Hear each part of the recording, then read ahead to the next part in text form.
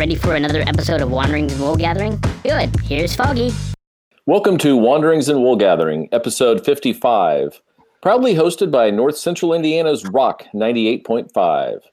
Tonight, we're dedicating our show to Nine Inch Nails. I can't wait to talk about it, so let's get started.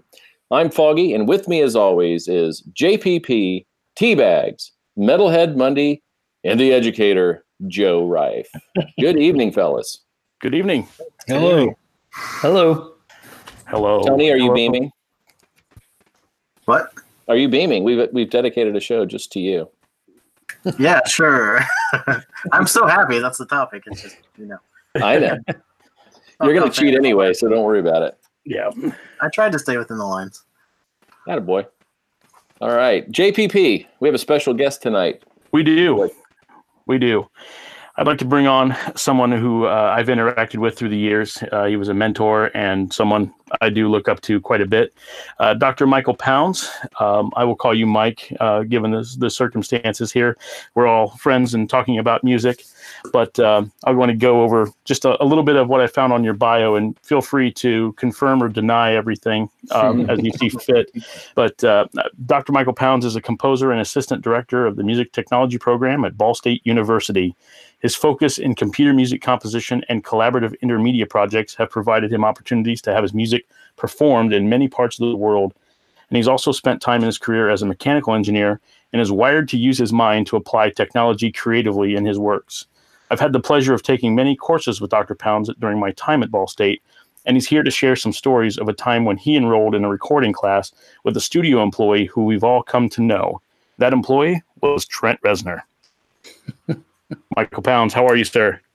I'm fine. How are you? Thanks for having me on. We're great. Thanks for coming on. It really means a lot. And, I've told my friends about, you from my time at the school, especially as I was learning things. I was a rather eager student, and, he put up with me asking a ton of questions and kind of being the guy, hey, bounce, bounce, bounce. What about this? And that sort of thing. He was a good student. Good student.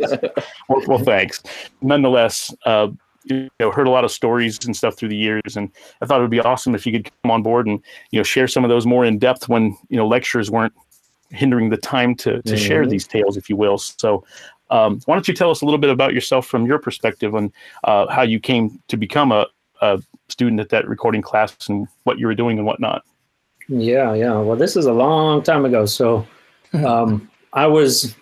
I'm not a young person these days, but I was in my 20s then, and I was not yet a music student. I was an engineer at the time. I did a mechanical engineering degree, and at that time I was working at NASA in Cleveland. It used to be called the Lewis Research Center. Now it's called the Glenn Research Center. But I was also simultaneously contemplating a career move because I really wanted to be in music one way or another. So, I was playing in bands, I was playing bass, doing a little home recording, that sort of thing. And I saw an ad probably in the local entertainment newspaper for a recording class, and it was met on Saturdays for like 10 weeks, like 6 hours at a time. And it was at a local recording studio called the Right Track. And so I thought, well, that sounds pretty cool. And I called them up and signed up for it. And so I went in. It was a downtown recording studio in an old building in Cleveland called the Film Building. I think that's what it was called. I used to have like movie studios in there, and so this recording studio was in this old movie studio of some sort. There was a theater in there, sort of part of the space they were renting, and yeah, Trent Reznor was the recording teacher, and at the time, this was before Pretty Hate Machine came out, and so nobody knew who he was. I didn't know who he was, but yeah. So that was how I got into it. So you were in there kind of getting immersed with the recording technology, kind of the ins and out. I take it reel to reel was still a big prominent feature, or was it computer based at that time? Well, yeah, that's interesting. Because I've been teaching all this stuff. But yeah, it was interesting looking back at the technology. Then they had a 2-inch 24-track tape machine, big analog console. They did have a computer in there, and this is this would have been late '80s, and digital synths came out in the Yamaha DX7 came out in the early, like in 1983. MIDI came out around then, and so things were like big into MIDI in those days. So there was a computer. It was running what is now called Digital Performer, and that was then called just Performer because it just did MIDI. It didn't do digital audio, and so they were triggering a lot of samplers and MIDI synths, and they had electric drums, electric drum kits, but yeah, everything was recorded onto the 2-inch reel-to-reel tape. Something I took out of the beginning of that was like, who knew NASA had research facilities in Cleveland? Yeah. It was right by the airport, and so I used to have to drive out to the airport every day, and the jets would be taking off, over the buildings where we were working, making a lot of noise. It was they did a lot of NASA does a lot, not just sort of space stuff, but they do a lot of general aviation stuff and all kinds of different research, and so yeah, they had that. I guess that facility was probably built in the definitely it really grew up in the 60s when they were in the space race and everything. So. Yeah. How did your mechanical engineering background benefit you with musical engineering? Yeah, that's an interesting question. Obviously, there's a lot of technology, and a lot of it isn't necessarily mechanical. But I did programming and things like that back then, so a lot of I did structural analysis. We made computer models of structures and things like that. And so I was, used to working with computers, and obviously that's mainly what I'm doing and what I have been doing for all these years. So I think it doesn't directly apply to music, but when you're working so much with technology, it really gives you a stronger background to deal with programming, to deal with electronics. I took electrical engineering classes and things like that.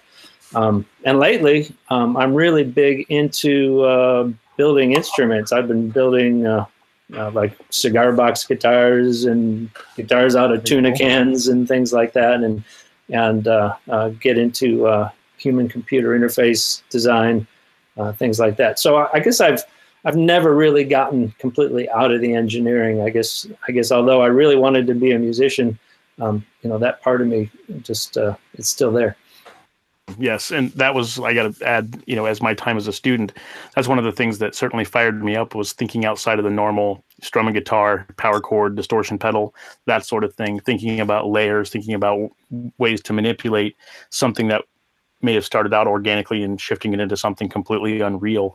And, as fans of Nine Inch Nails, we kind of hear elements of that, especially, with Ghosts and certain releases where things get more noisy and experimental too. So it was kind of a perfect match for what I was wanting to pursue at that time with, sound design and the like, if you will. One thing I wanted to ask too, so you jumped into these recording classes, then you essentially, he was not known to anybody as far as, having high notoriety. I know he'd had probably some previous TV appearances with one of his synth pop bands before then, but he was fledgling musician like many of us. And so I guess one of my questions was, what was his attitude like teaching the class? Was this something he was just kind of grinding through, or did he seem pretty passionate about conveying information? No, I think he was into it. He knew all the stuff. He was a good teacher. He really knew how to use the studio. The story he told at the time was that he got using the studio. Well, he got into the studio and basically he made a deal with the owner that they were dealing with all this MIDI stuff, and he was really good at that. And so he offered to sort of organize all their MIDI and that sort of thing. And in exchange, the owner gave him some free studio time, like on Sunday mornings and things like that when it wasn't being used. And that was basically when he recorded Pretty Hate Machine. And he was into it. He knew a lot of stuff. He was very, very serious, very smart, very obviously technically talented person. And I think he was a good teacher. Awesome. At the end of it, did he smash any instruments or? No, I think that's a really good question because, I didn't know him as a performer then, although he would talk about what he was doing. I would also spend time going to the studios outside of the class. The owner was, open to and invited the students to come and hang out and assist with sessions and things like that. And I spent a lot of time there. I would go to work, do my day job, and then in the evenings I'd call up and I'd say, "What's going on tonight? Mind if I come by?" And I would just drive down there and hang out for a couple hours and see what was going on, and sometimes assist a little bit. And so I did this for a while after the class was over. So I got to know him, and during that time, he was actually actively shopping around for record labels and stuff like that. And so I got a chance to learn more about what he was doing. But eventually, I was still working at NASA when he came out with the album and started touring and things like that. And so he came through Cleveland and played one of the smaller venues. And he opened,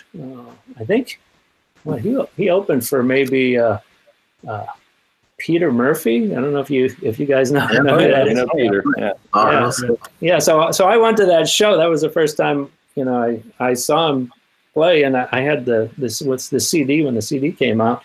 And it was funny seeing him on stage doing all the on-stage antics, he would grab his guitar player by the hair and kind of yank him around on stage and throw the equipment around and spit beer on the audience and stuff like that. And of course he wasn't anything like that in the studios. He was all business and pretty low key, pretty kind of serious, quiet guy. And so it was kind of shocking to see him perform that way. But I obviously, listening to the music, there's some of that buried in there, even when he's in the studio. Well, that was a great answer to a question I wasn't sure was actually a question, but but I did have a question, since you have that kind of like engineering and musician mind going, and you took classes and things like that. Where do you see in today's like culture as far as music, all of the accessibility to make music, and is it an open world of possibilities, or is it so many possibilities that it shuts people down? Yeah, I think it's a little bit of both, really. You have to know what to do with the stuff. I mean, there's so much that you can do now. I mean, there's so much I can do on my iPad that I couldn't even dream of doing back then. Because back then I was recording with like a 4-track cassette studio, and I had my first synth that had a little built-in sequencer in it, and to record more than 4 tracks, you had to record 3 of the tracks and bounce them down onto the 4th track, and then re-record over your original tracks, and it was really bad quality. And now you can do so much, just with an iPad or on your laptop. You can have 60 tracks running with plugins on every track, and free synth stuff, and so there really are a lot of possibilities, and there's so many different kinds of software you can use for manipulating sound and for doing your own music programming and whatever. So yeah, the sky's the limit, but then you have to know what to do with it. You have to have some artistic vision, and you have to have the ability to know how to make well-crafted music, and also artful music out of it. And that's the trick. You can have all the tools, but that's not going to make you a great artist. So you mentioned, the 2 personas, he's kind of a serious guy in the studio. I know it's a long time back there, but quite a long time. Somebody that's that intense, something's going to stick. What is something that you learned about being in the studio, about creating, that you learned from Trent that you still think about today? Well, I can remember, for example, just simple things, not simple things, but they're complex things, but we take them for granted maybe if you as a listener, but just like using a compressor to shape a drum sound. You know, it's a thing that isn't obvious when you use that kind of technology, but how you can shape the attack of a drum, how you can shape the sustain of a drum, that sort of thing. And I still teach the same thing to my students now, but I learned that from him. And I was listening to these CDs that I have around here, and I was listening to all the different sounds. And I think the CDs are really well crafted, and you can hear that kind of, shaping of those drum sounds and things like that. If you know what to listen for, you can tell he's really making those drums really snap and really have a lot of power,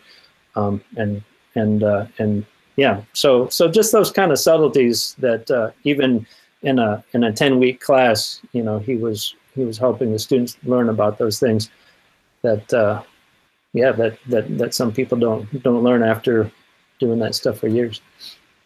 I can attest to that. I remember hearing Pretty Hate Machine. The kick drum really has a nice edge to it, and I had a little Alesis SR16 drum machine at the time, and I remember trying to get that to really translate on my 4-track. Of course, that was all I had: drum machine, guitar, and the 4-track, and so it didn't nearly carry like what he did. And now in hindsight, I certainly get the gist of why, but when you're learning, it's like, man, they make it seem so effortless, but in the moment you're just like, I'm trying, why am I failing? And that sort of thing. But no, that's very, very cool. One question too is, of course, with the programming and everything like that, his guitar sounds were always really unconventional there at the beginning, especially with Pretty Hate Machine and Broken and things like that. Did he ever share any of his tips and tricks on getting those mangled guitar sounds, or did he keep it kind of conventional for getting a good, clean signal? Yeah, I don't remember a lot of talk about the guitar sounds at the time. So yeah, I don't remember discussing that with him. So as far as the go ahead, Joe. Go ahead, man. Okay. As far as the recording techniques of back then, for CD, is it better now? Is it different now? Is it largely the same? Because vinyl has come back for its warmth and the pops and the crackles and the imperfections. So does that translate to today's recording when it probably won't ever be on a physical product? Is there a difference that you can hear or? Yeah. Yeah, I mean, there's definitely a difference. I don't know whether you call it better or not. I think it depends on the sound you're going after. I used to do projects for my recording classes when I haven't taught recording for a while, but I used to do projects for the recording classes, and we would record digitally, and then we would record on analog tape, and try to push the levels a little bit, and then listen to the difference. And yeah, it definitely sounds different. There are limitations to an analog medium like that. And I don't know, there are a lot of beliefs, a lot of people have opinions about, whether digital is good or whether it sucks, and whether, analog tape is great or whether vinyl is so much superior to CDs and things like that. And, a lot of that stuff, I think it's kind of like religion to people, they just matter of preference, maybe. Yeah. They just sort of believe something because they want to believe it. They were taught that way. Yeah, but I think the digital technology they have is, definitely superior. I think, I grew up listening to vinyl, for example, and I know all about the limitations of that and what a worn out record sounds like, and what a warped record sounds like, and what all those crackles sound like, and the limits of that. And definitely the digital technology is better. But again, it's all how you use it. And if you're looking for that sort of vintage sound, I was doing a little bit of test recording on one of my homemade instruments, and I was playing through an old Supro tube guitar amp from the 50s. It's like a 1954 amp, and it definitely sounds different than a lot of the modern gear. But there's something special about it. It has that kind of just kind of that quality that you don't get with a lot of the more modern gear. We've kind of switched music for convenience sake. We can put it on our device, or we can subscribe to it, and I just wondered if sacrificing it, I guess it depends on the artist, if we've sacrificed for convenience. Last week we talked about a record that had a retro feel on purpose at times, a guy doing some Elvis tunes, and we kind of like called him out a couple times, I feel like. But when we get to the challenge, you'll kind of pick up on how we talk about music. And Paul is like definitely the production side. We listen to lyrics, and we try to keep up with him when it comes to talking lingo about like kick drums with compression and stuff like that with nice edges and everything. But we just can't do it. I might use that line though. But when I put on the headphones, it's something really unique when you have a really it's almost like a classical song when you listen to a Nine Inch Nails song, because of the layers and everything that's going on and the instrumentation. And I was listening in the car, which is obviously not the best way to listen to music if you're going for any sort of audio quality, or and I have a decent stereo, but I found myself wanting to grab my headphones and really get immersed into that, and pick around and see what's going on. I agree. I agree 100% with that. Yeah, I mean, that was one of the reasons I played the CDs.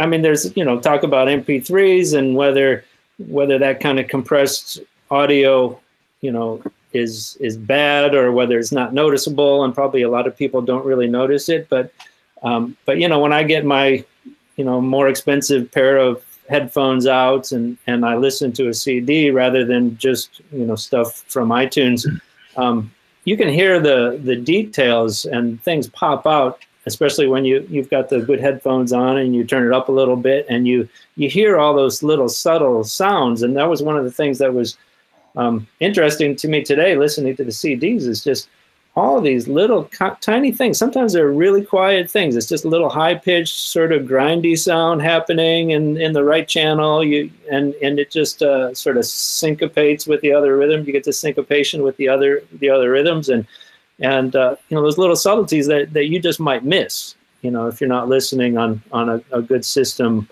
And so it makes a difference.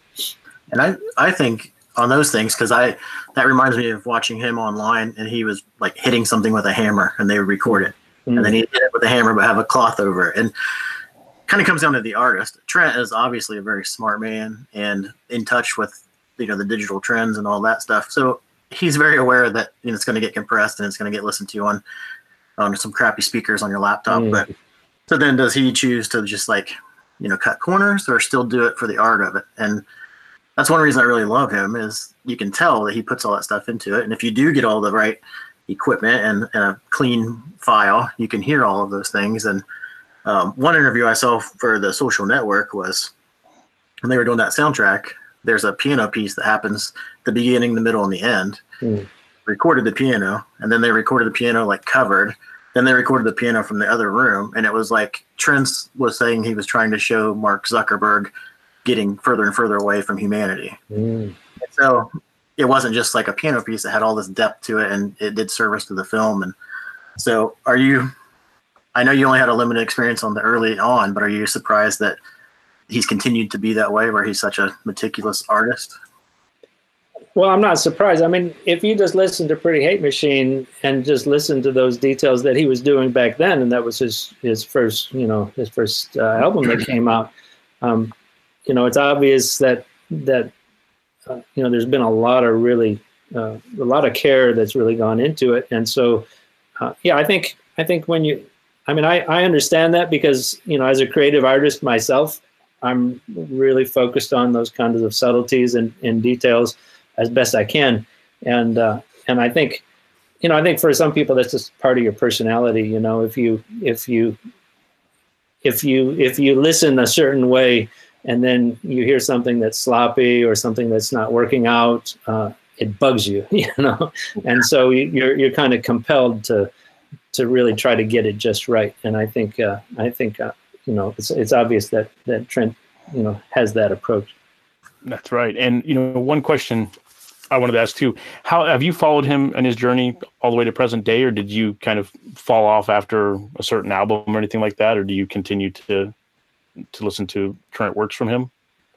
Well, yeah, I listen, and I listen to music in kind of an odd way, I suppose. When you're doing it professionally, and when you're, I don't know, I kind of have a lot of eclectic tastes, and I think the more you do music professionally, and the more you teach it, the more you're around it all day.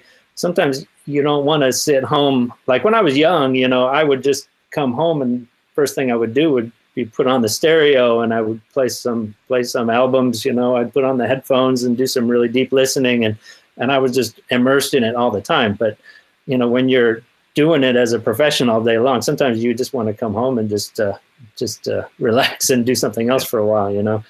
So I don't think So I don't think I listen the way I used to listen. And so as I was listening, I don't have all the albums. And I did kind of fall off after a while. I really played the first one to death, and then I played the second one a lot. And, I realized listening to the third and the fourth one that, I hadn't really listened to those so deeply, and it's just, I was hearing things that I thought, oh, I should listen to this stuff more because I don't remember that.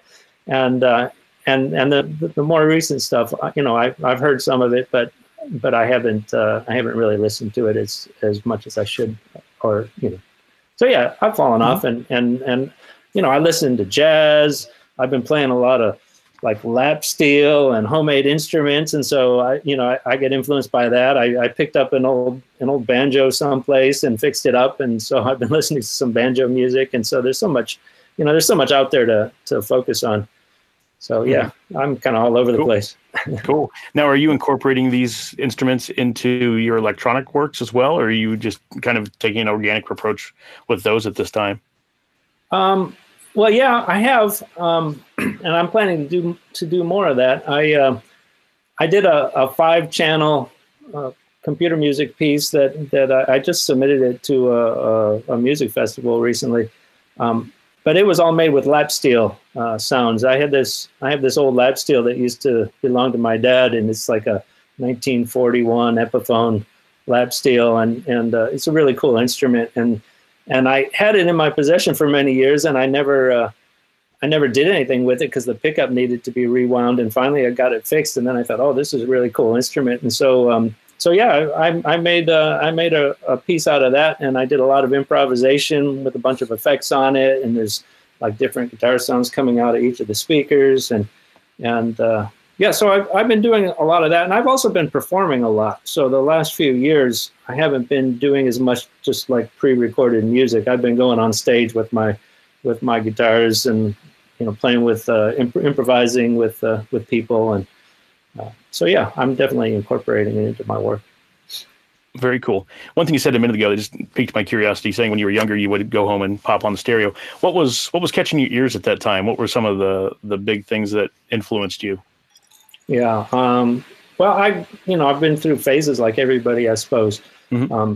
When I was a teenager, it was all the sort of the prog rock stuff. I was a super huge Yes fan, Rush, King Crimson, and Emerson, Lake and Palmer. Oh, look at that! Yeah.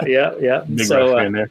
Yeah. So I was really, really into all that stuff. And I guess that kind of music is really what got me where I am today, I think, because, it wasn't just like guitar and bass and drums. It was thinking about the music orchestrally and different kinds of sound effects and different uses of the synthesizers and things like that.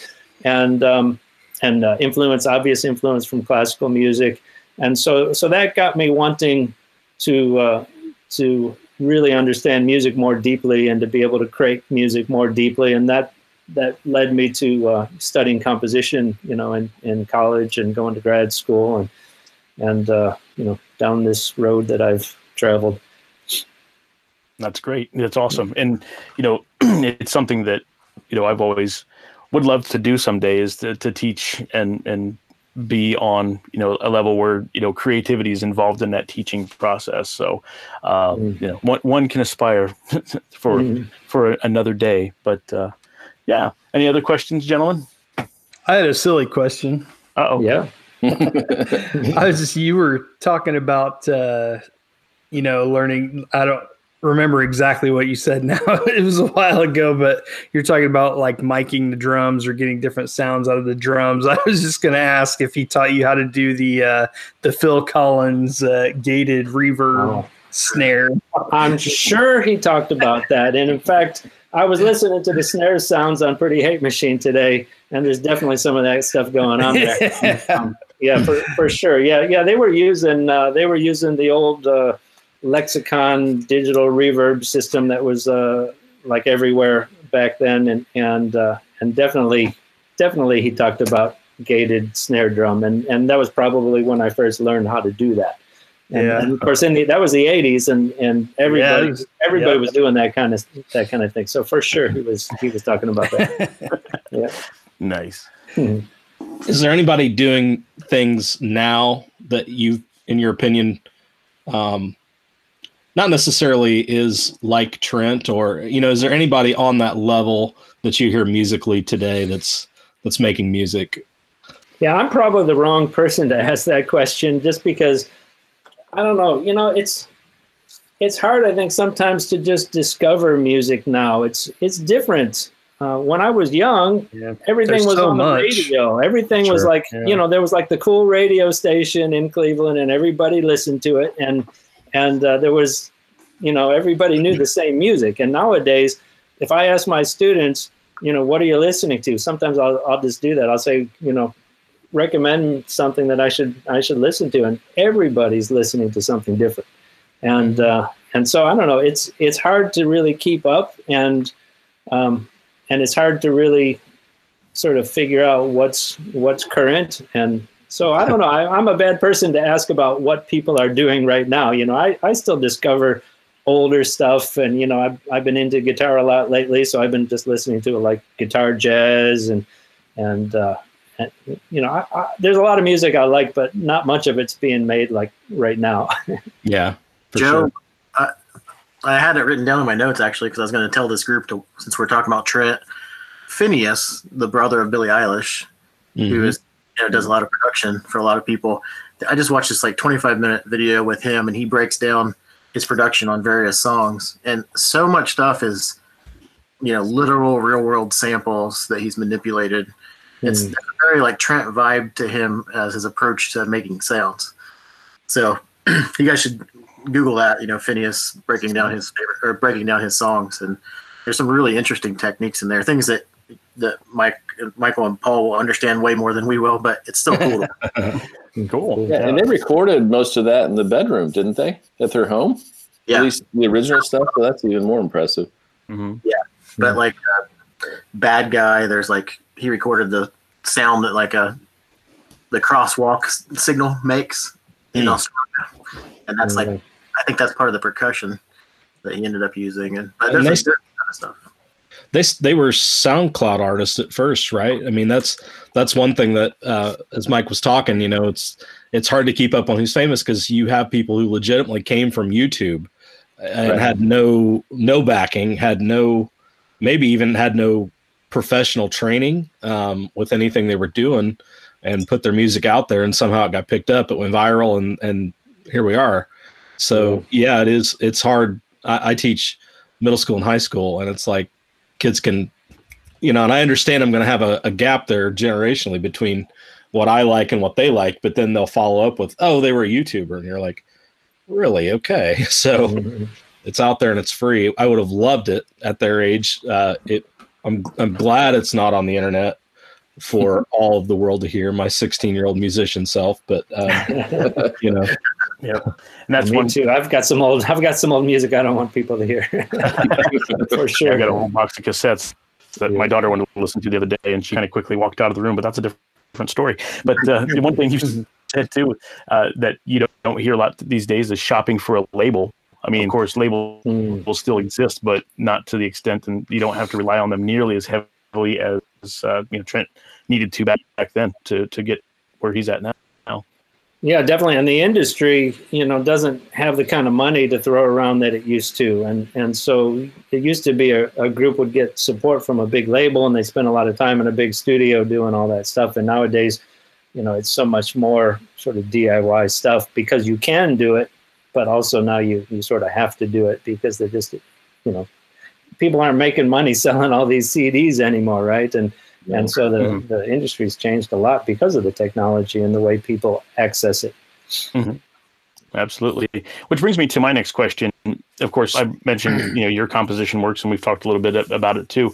And your channels are through academia. There's certain organizations that you submit your pieces to as well. Do you ever submit your works outside of those organizations and have performances from, say, an ensemble of some sort?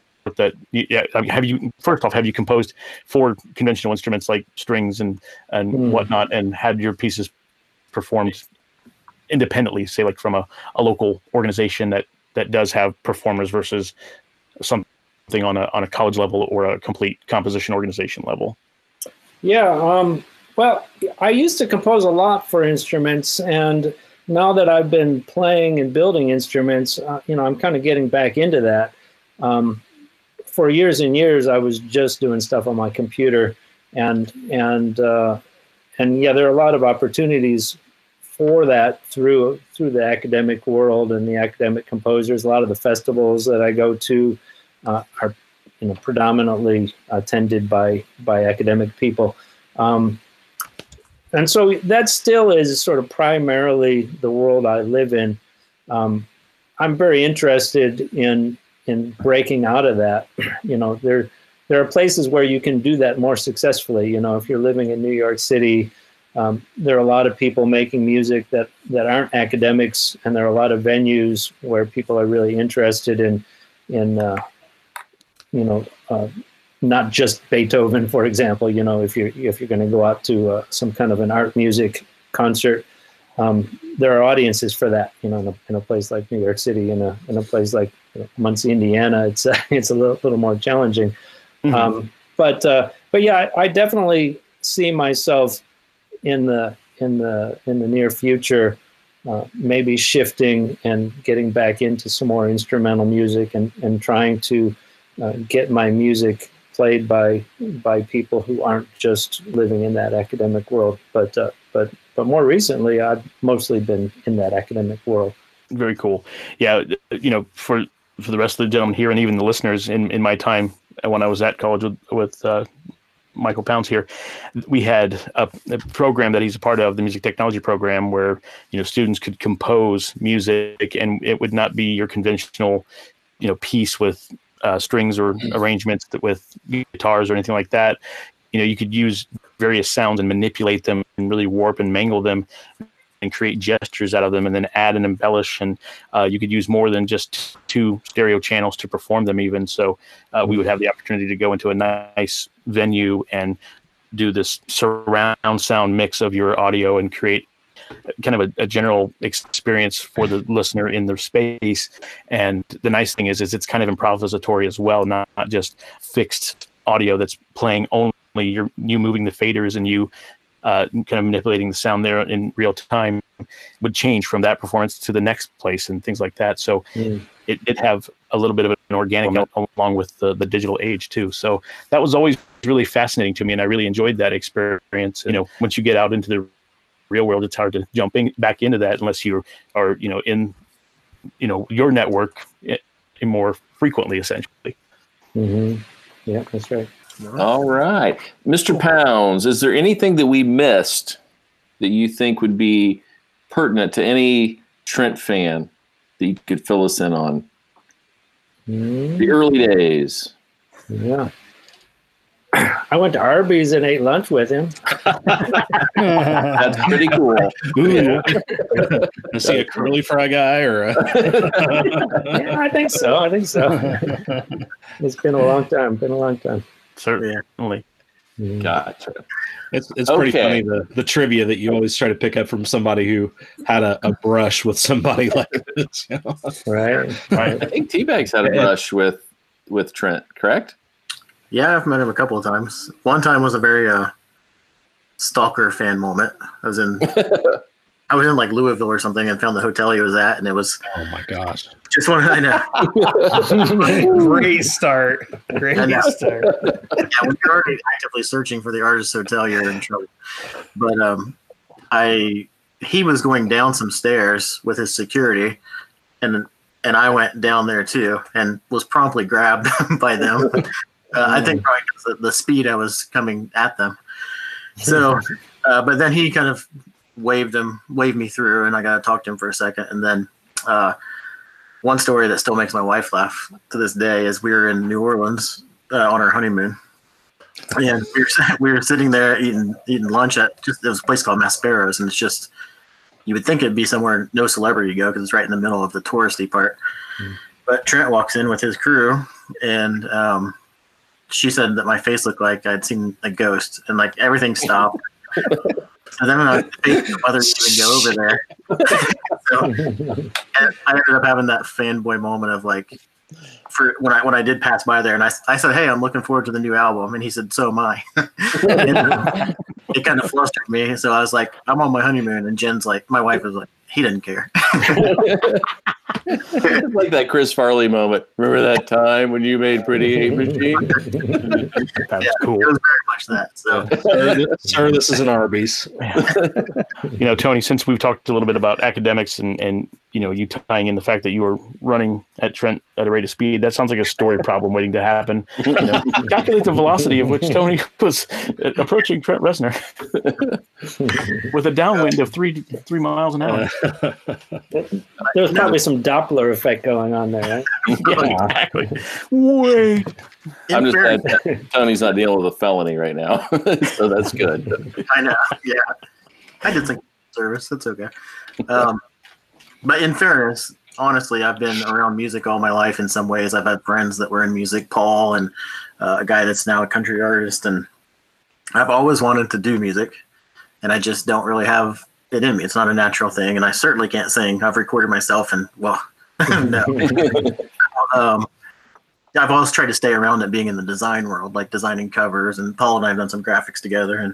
And But I've always had this deep appreciation for something that almost seems like superhero-ish to me, that these things can be made and then these songs live on past you. Pink Floyd being one of my favorite bands, and I just can't believe how you can just pop on one of those CDs from the 70s and it's just still as great today and makes as much sense. So yeah, so when I see someone that has made something, and Trent being the one-man band of this like computer nerdy engineering weirdness way, it was like, of course I was going to run at him. That's what I'm trying to get at.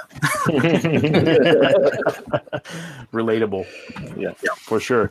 So one question, Mike, for listeners who may be pursuing the path of music engineering, or, you know, wanting to learn more, what would they want to do to get in touch with, you know, either more or less, what would they need to do to get their foot in the door to say a music program at Ball State these days? What's the current requirement? Yeah, well, you know, I think to study in our program, you do have to be a musician. You know, there's always been that. So, you know, they do have to be able to read music and play instruments and things like that. And that, you know, that may seem obvious, but it's there are a lot of people who really want to get into the technology of recording and don't have that background in musicianship. And so, and a lot of guitar players, you know, I played in bands and, you know, we never read music when we were doing that. There are a lot of guitar players who don't really read music, and or they just read tablature or something like that. And so, you know, you really need to work on your musicianship and sort of get that more traditional understanding so that you can take all those music theory classes and things like that. So that's, you know, definitely important, but you know, anybody who's interested is definitely, you know, welcome to contact me. If you go on the Ball State's music webpage, you know, there's all the information about the different faculty and their roles and the contact information. I visit with a lot of prospective students and give them tours of our studios, which are excellent facilities, by the way. And so they can always contact me, and I'd be happy to talk with them about it. Very good. And I can attest that, being the guitar player that didn't read a note of sheet music, I got in on a probationary level and spent that first semester learning, and it was a very valuable experience. And I cherish every bit of it, learning voicings, various ways chords work together and whatnot. And, even when I'm doing something that's out of the norm of composition, if I'm designing for somebody, and I try to make sure that pitch is relevant to a particular sound that might be going on in, say, like a film scene or some sort of dialogue, so it doesn't seem so disjunct the way, or intentionally disjunct another way to create a contrast where necessary as well. All of it but stems from that experience. Yeah. Hey, Michael, is your program, did you guys benefit from the David Letterman money that went into the school? Did that help build your program up? Well, actually, there is a Letterman building on campus that's for our telecommunications department. Right. And our music building was built just before that building was built. And so there are some similarities in the studios because some of the same people, were working on both projects. But definitely our building came first. And so the Letterman money funding the TCOM stuff happened later. I was thinking maybe just similar art. Maybe it would bleed over and help you out too. That would have been cool. And I was there at the time when that transition happened. We used to have to go all the way over by the stadium. There's a little shack next to the football stadium, and we would take our classes there. And sometimes it was super cold. I remember that because the heat wasn't always the best, but it was a lot of fun. Then we got that new building right there on campus, and it was just like, oh yeah, all the toys and amenities, and it was soundproof too, so you can go in and shout in a room and nobody could hear you, and that kind of stuff. So if you failed a test, you can get your frustrations out like a Tasmanian devil and move on.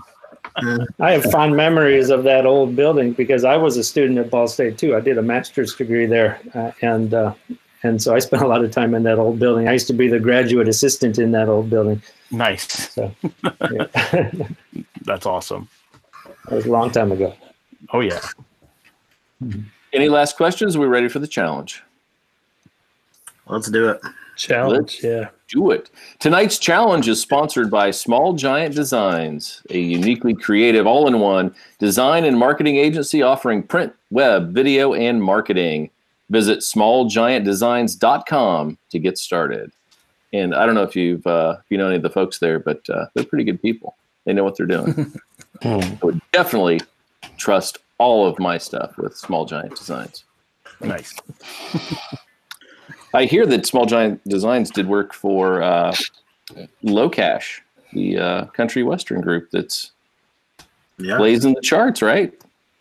Yeah, several number ones and lots of collaborations with big names. So, yeah, it's kind of cool seeing artwork up on Times Square and Jimmy Kimmel holding it up and that kind of stuff.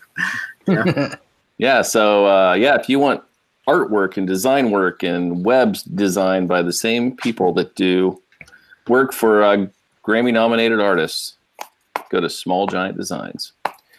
Okay, tonight's challenge, and this was brutal for Tony, is to pick only three. Only three favorite songs. You know when they say what's that? When they say you can't pick your favorite kid or whatever? Yeah. You could pick a favorite kid easier than you could pick your favorite Nine Inch Nails song. I think you're right, because right now my daughter has a 4.0 in college. My son doesn't. So it would be easy right now for me. Rooting for the underdog here. No, I'm rooting for him too. Yeah. But is she a TCOM major, or Clay's degree has to be way harder or something, right? There's got to be a problem. We're not. She's gonna have a 4.0 and done in 3 years. So yeah, she's insane. She works nonstop. Very proud of her.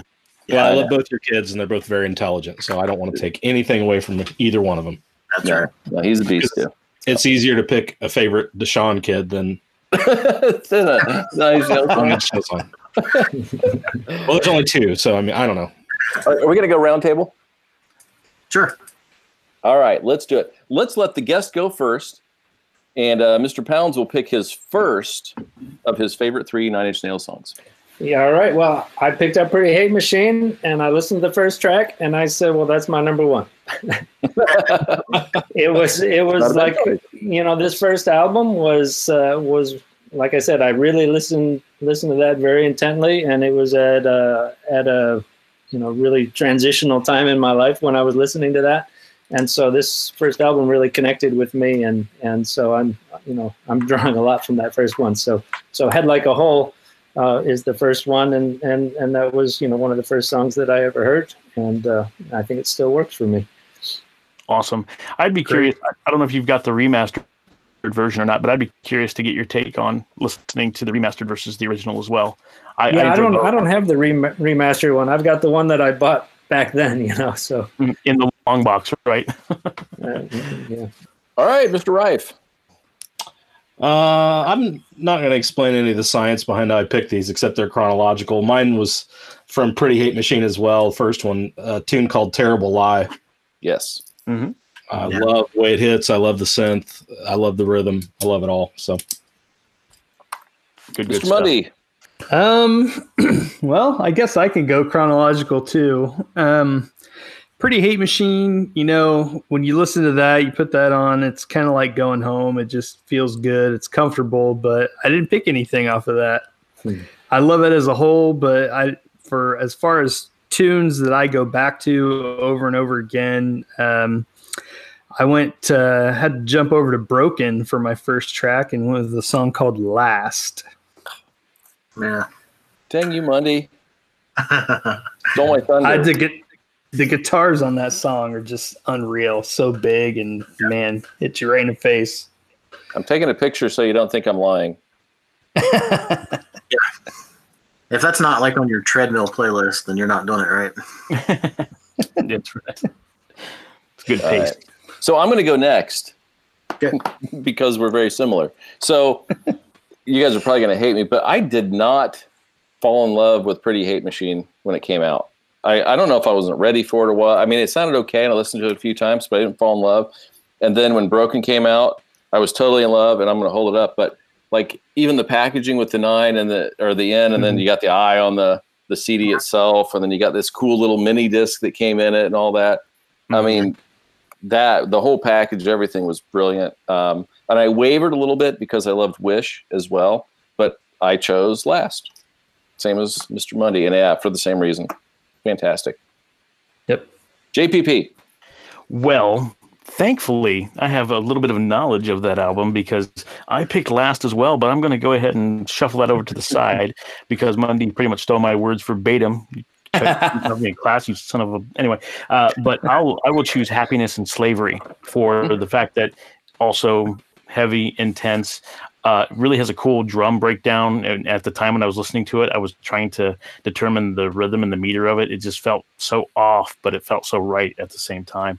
And just great song to put on repeat. And to Mike's point earlier, talking about listening to the imperfections of vinyl, I listened to it on cassette so much back then that when I hear the song, I expect to hear the spots where the tape would warble from me wearing it out.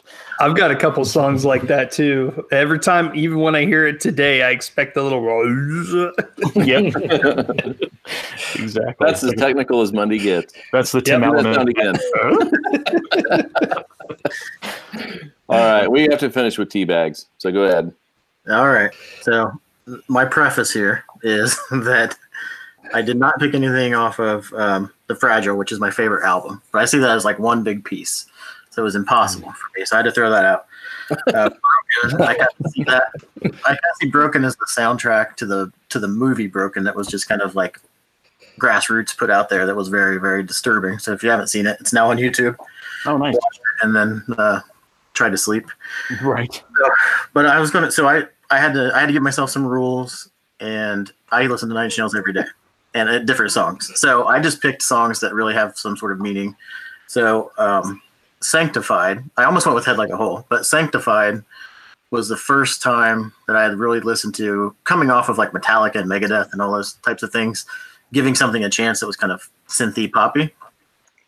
And then hearing that there was a suicide letter in the background of Sanctified that was sampled from a movie. And that's when I started really connecting that this guy was able to merge all of those things, this like kind of darkness and kind of poppy and kind of whatever, and had paid attention to layers. So Sanctified was my first choice on this list. Very good song. Yes. And I want to let you all know, I'm writing these all down, and we're going to create a playlist when this is over for us all to listen to. I think it'll be really cool. We should put it on Spotify and share it with the fans. Yep. Yeah, and I'll do it on fan on iTunes as well. So we probably should have done that before now, but that's a good start. There's our challenges. We should do challenge playlists more often. I agree. Mm-hmm. Okay, Michael, round 2. I'm going to stick with Pretty Hate Machine and say Down in It. Oh. I just really like the really syncopated rhythms and just the way the sounds are produced, and just the sound of it, the rhythms of it. Really powerful drum sounds thumping away. Mm-hmm. And you can't die for having a heavy, intense tune that still successfully employs rain, rain, go away, come again. Some other thing. That's true. El Rey. I'm going to go to Downward Spiral, and I'm going to throw March of the Pigs out there. Yes. Because I like a song like Terrible Lie that hits and is really, I guess the word is consistent. I mean, it's, but I also, if I'm going to listen to music that's in this style, in this genre, I also want something that's going to just jar me every once in a while. So I love the piano interludes. Some of the just the sounds and the noises and just it's really a spectacular song all the way around. So that's my number 2. Nice. Metalhead. Oh, sorry, JPP, go ahead. I was just going to say, I didn't pick anything from that album. I just wanted to throw that out there. But plus, Adrian Belew in his little moment in that album, it's something that, I love listening to just because it's so, that was outside of my boundary of guitar back then. But I always remember hearing that for the first time and being like, what? You can do that with guitar? Yeah. All right, Metalhead. Well, we're going to stay on Downward Spiral. And I love this song. I absolutely love this song. But one of the reasons I really love this song is because it might be the coolest live performance of a song I've ever seen in my life, and that's Reptile. Good track, yeah. It's you have, I mean, that slow droning chug, and then when they did it live, they reinterpreted that, and it was just like this. It was the same sound, kind of, but on guitar, and it was just so heavy and just amazing. Yeah. Great tune. Great lyrics too. Mm-hmm. Last time Tony and I saw Nine Inch Nails, we almost died in a tornado, right? Remember it went overhead? We were all watching on our phones. This thing was going around us. We were in the pavilion, so we didn't care. So let's just roll. Well, actually, that's how I want to go out anyway. So, yeah. With a smile on your face. Yeah. All right, my next pick is Piggy.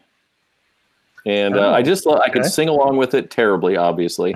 But what I really love is that underlying little bass that kind of cruises through the whole song. And I know it's a very subdued song.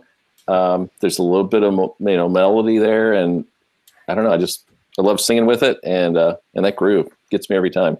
You should hear that one they remastered it in 5.1, I think, and there's some crazy like ghost noises floating around. It's really well done. Cool. I forgot to say earlier. Inside of Broken, we were talking about mastering these albums and everything. It says caution, not for use with mono devices. Yeah, I always remember that. All the way back then. Yeah. Yep.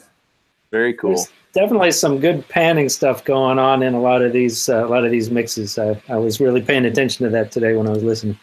Yeah. Hey, Michael, you mentioned Rush. Sorry, guys, just for a moment. But if you listen, I know. I swear, this is the only time. Everybody drink. Damn it. So if you listen to YYZ with headphones on, when he starts off with the triangle and he does the basically it's Morse code for the airport. Code, yeah, but it goes back and forth. from your headphones from right to left. It's really cool. If you listen, if you listen on the car, like Joe said, you don't really get that, but on a headset, you really get it. It's cool. Yep. All right, JPP. Sorry, I didn't mean to do that yet. You're good. I'm going to skip ahead quite a bit and go off the album The Slip and choose Head Down. Yes. Great tune. And a little backstory. When it was about 10 years ago, 2009, I got a hold of a nice synth used that had a really cool vocoder on it, and regrettably don't have it anymore. But I told Tony, hey, I got a new toy. And he's like, well, you know, my birthday's coming up. You better get a cool tune going for me.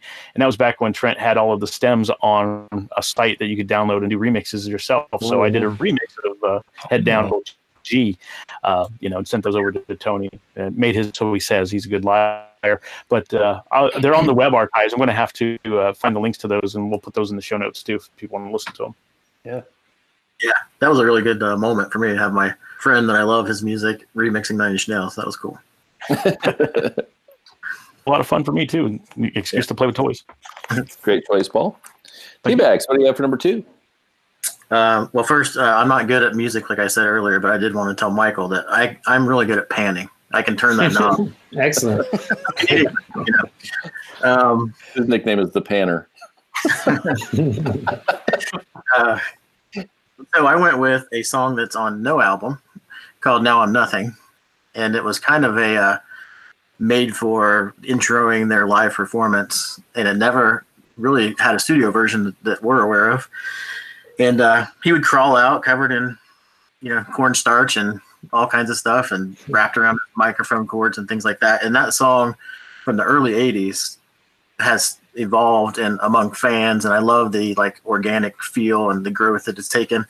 And when he was doing his quote unquote last tour, when he was going to be out of the industry forever, he opened every concert with the Now I'm Nothing, how he used to start back in the day. And it sounds really good still to this day, but it's full of a lot of emotion. It's gritty, and it's not on an album, so it's kind of like a fan favorite. Nice, good choice. Thank you. Awesome. That gets us through 2 rounds and only 1 repeat. So that's good. Third round, Mr. Pounds, what do you have? I'm going to say Closer. And one of the reasons I'm going to say that is because back when I was doing a lot of teaching of the recording classes, we used to have a class recording project, and the students got to choose by popular vote which song they wanted to record, and that was the song one semester, and we came up with a sort of a creative solution to the lyrics. Yeah. And we decided to record a funky version of it. I remember that. Yeah, were you there? It was the semester before me. Okay. Yeah. And so the lyrics were, "I want to funk you," and nice and it was a very fun project, and so I have very fond memories of that song. Not just listening to it, listening to it it's a very cool song, but also I've got sort of special attachment to that one. Do you have a copy of that version? No, I probably do. I've got all these old digital tapes, sitting in cardboard boxes in my messy office. Probably if I dug around. The students at the end of the semester always had to mix their own mixes, and so I've probably got a whole bunch of different student mixes of that song. Yeah, I remember that having some funky guitar and complete horn section, the whole 9. It was really impressive. To come full circle a little bit, I want, if you haven't seen it yet, if you go to our Facebook page, I posted Peter Murphy and Trent Reznor doing night clubbing, and which kind of inspired Closer. So it's worth checking out. Yeah, and you can't go wrong with that song. No, even people who don't love Nine Inch Nails love that song. So, Tony, you can go wrong with it because you can sit next to drunk college girls at a concert. Or Buck Cherry could cover it. That would do it. A fan favorite for Tony. Tony, by the way, do you remember when we were at the auditorium in Muncie when he toured that album and he cut the set short because he was sick and didn't play Closer? The crowd was furious. Yeah, I remember quite well. Yep. I want my $7 back. Or whatever. All right, Joe. What do you have for your second choice? Well, for my next choice, which is my third choice. Don't throw me off because I'm looking at my notes and I was looking at 3 and you said 2. That's okay. We've spent a lot of time talking about the recording, the production. Of course, that was the theme of the show. We could probably spend a whole other evening just talking about the poetry, the literary quality of Trent Reznor's lyrics, and so that's kind of where I went with my third pick. The track is Zero Sum. I love that line about the split second of a car crash. I haven't been in a lot of car crashes, but man, that is a feeling that you can't replicate except in a Nine Inch Nails song, I think. And in the moment when he mentions it, it's one of those lyrics that I think if you've ever tried to write something, as a writer, you pick up these little phrases from people and you think, God, that is so easy. That is such a, but at the same time, it's not attainable. So I love the lyrics in this track. And that's what made it for me. So like awesome. The Hemingway of lyrics, simple, yet very effective. Exactly. Yeah. Great song. Yeah. Great choice. Metalhead. Oh, for my final choice, I jumped to the With Teeth album, and a lot of cool stuff on that. A lot of great grooves on that album, and one of my favorites is The Hand That Feeds. Mm-hmm. And I mean that groove on that song is just ridiculous, and I really love his singing on that song. He repeats, "Will you bite the hand that feeds you?" over and over and over, and he kind of starts at almost speaking, and then kind of builds and builds and builds until he's screaming it, and it's really impactful. And I love that song so much. And my favorite version of that song is the live in studio video that came with I don't even remember what they call it. It was the 2-sided CDs where it had like the audio on one side and video on the other. Yeah, the dual discs. Mm-hmm. Yes, that's it. Yep. Yeah. But I love that video, and that version of it is my favorite version. Was that the album, Tony, that he had potentially started working with Grant Morrison? I don't know. No. It was either that or Hesitation Marks. No, I think it was that one. Yeah, they were going to plan this big production and put some video to it and everything, and he was going to work with Grant Morrison, which obviously Metalhead Monday knows. And, and then that fell apart. I've never heard that. I've never heard that. That'd be interesting.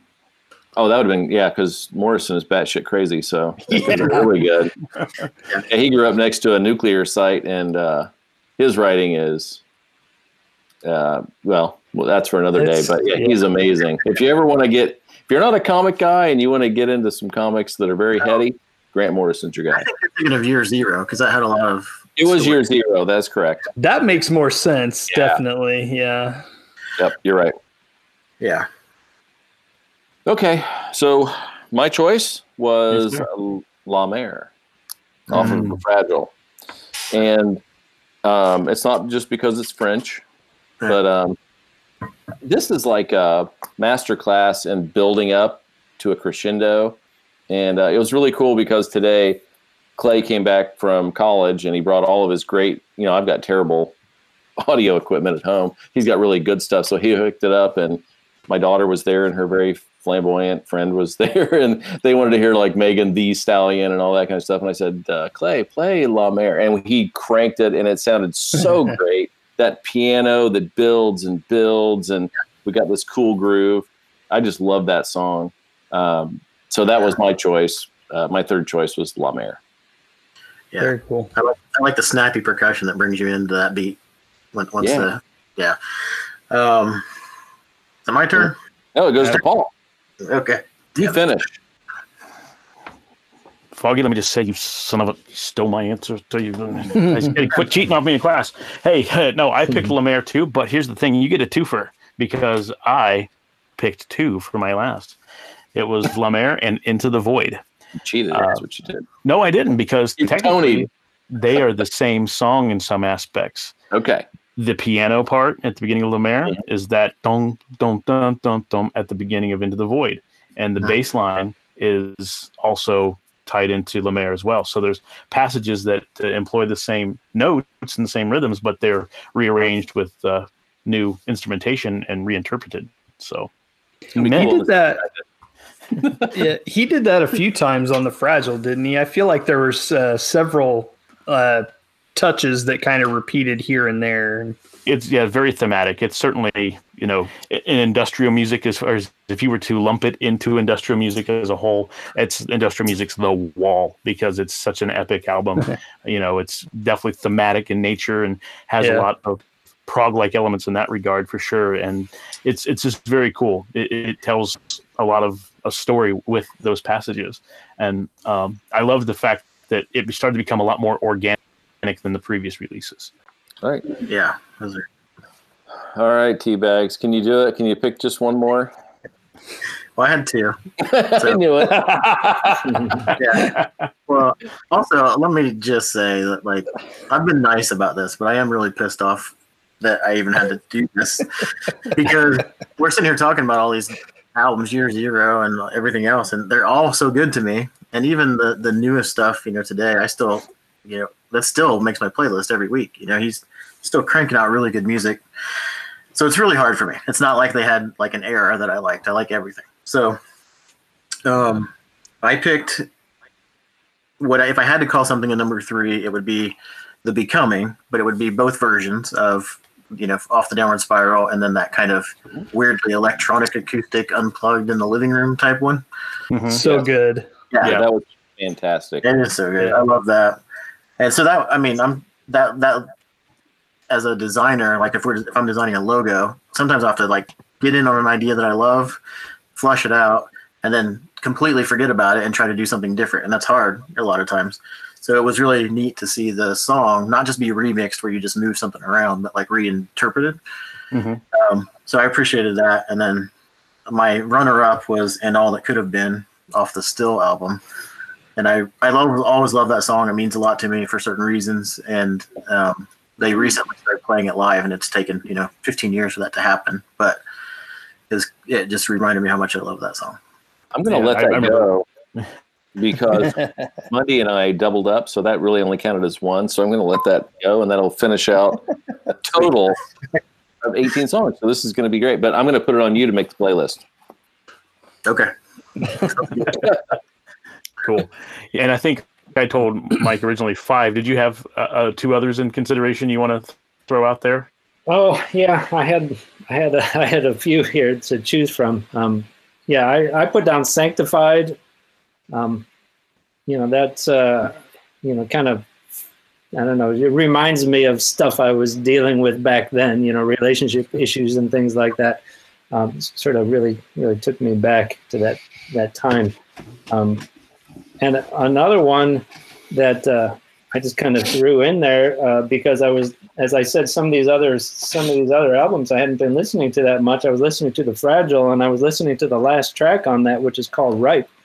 And I was thinking, this one's really got a lot of stuff going on. And out of a lot of these tracks I was listening to, that one is, I would say, closer to the way I work with sound and the way I work with music, and just the sort of complexity of it and the layers of it, and so I think it's a pretty sophisticated track that's really interesting to listen to. It's rather long, but there's a lot of stuff going on there. Yeah, great choice for sure. Well, awesome. We really appreciate you coming on and chatting with us today, Mike. It's been an honor, and it's good to chat with you again as well. I know you and I have kind of crossed paths occasionally in the industry at meetups and such. So it's always a pleasure for sure. I have one last question. Yeah. Are any of your works published online where someone could go and give a listen? Well, I've got a website out there that I haven't updated in years, so that's a little embarrassing. I've got some stuff on SoundCloud, and so if you want to check some of that stuff out, you could go to my SoundCloud site. Perfect. If you want to share me the link after the show, sometime we'll put it in the show notes too, so listeners can go in and check it out too. That'd be great. Fantastic. Well, I appreciate you having me. It's been a lot of fun. Awesome. Yeah, thank you so much for coming on. It's cool that, we've talked so much about Nine Inch Nails over the past year and a half as we've done the show. And it's nice that we had somebody on here who's had an actual experience with Trent dealing with music. So I thank you so much for coming on the show. Yeah, no problem. Next week, it looks like Joe Rife has the challenge, and we're going to be coming up with 3 songs that are tied together with a theme. So we need to get those songs ready. JPP is going to bring us the challenge inspired by Lester Bangs. Who is that band? That'll be brought to you by JPP. We're going to review the new album by Mark Lanigan, formerly of Screaming Trees. And before we head out of here, where can we find you guys, Joe? Instagram, Elrey4, ELREY 4. Fantastic. Metalhead. I'm on Instagram too, at Metalhead Monday. Super duper. JPP? You can find me on Instagram at Just Plain Paul. That's all one word, compounded, Just Plain Paul. You can also find me at the Wanderings and Wool Gathering Facebook page. Yeah. Steve Bags. I'm hanging out with Paul on the Wanderings and Wool Gatherings Facebook page. Fantastic. And I'm Mike, sorry. Go ahead. Sorry. Mike, do you have a social media page that you would like visitors to come check you out with?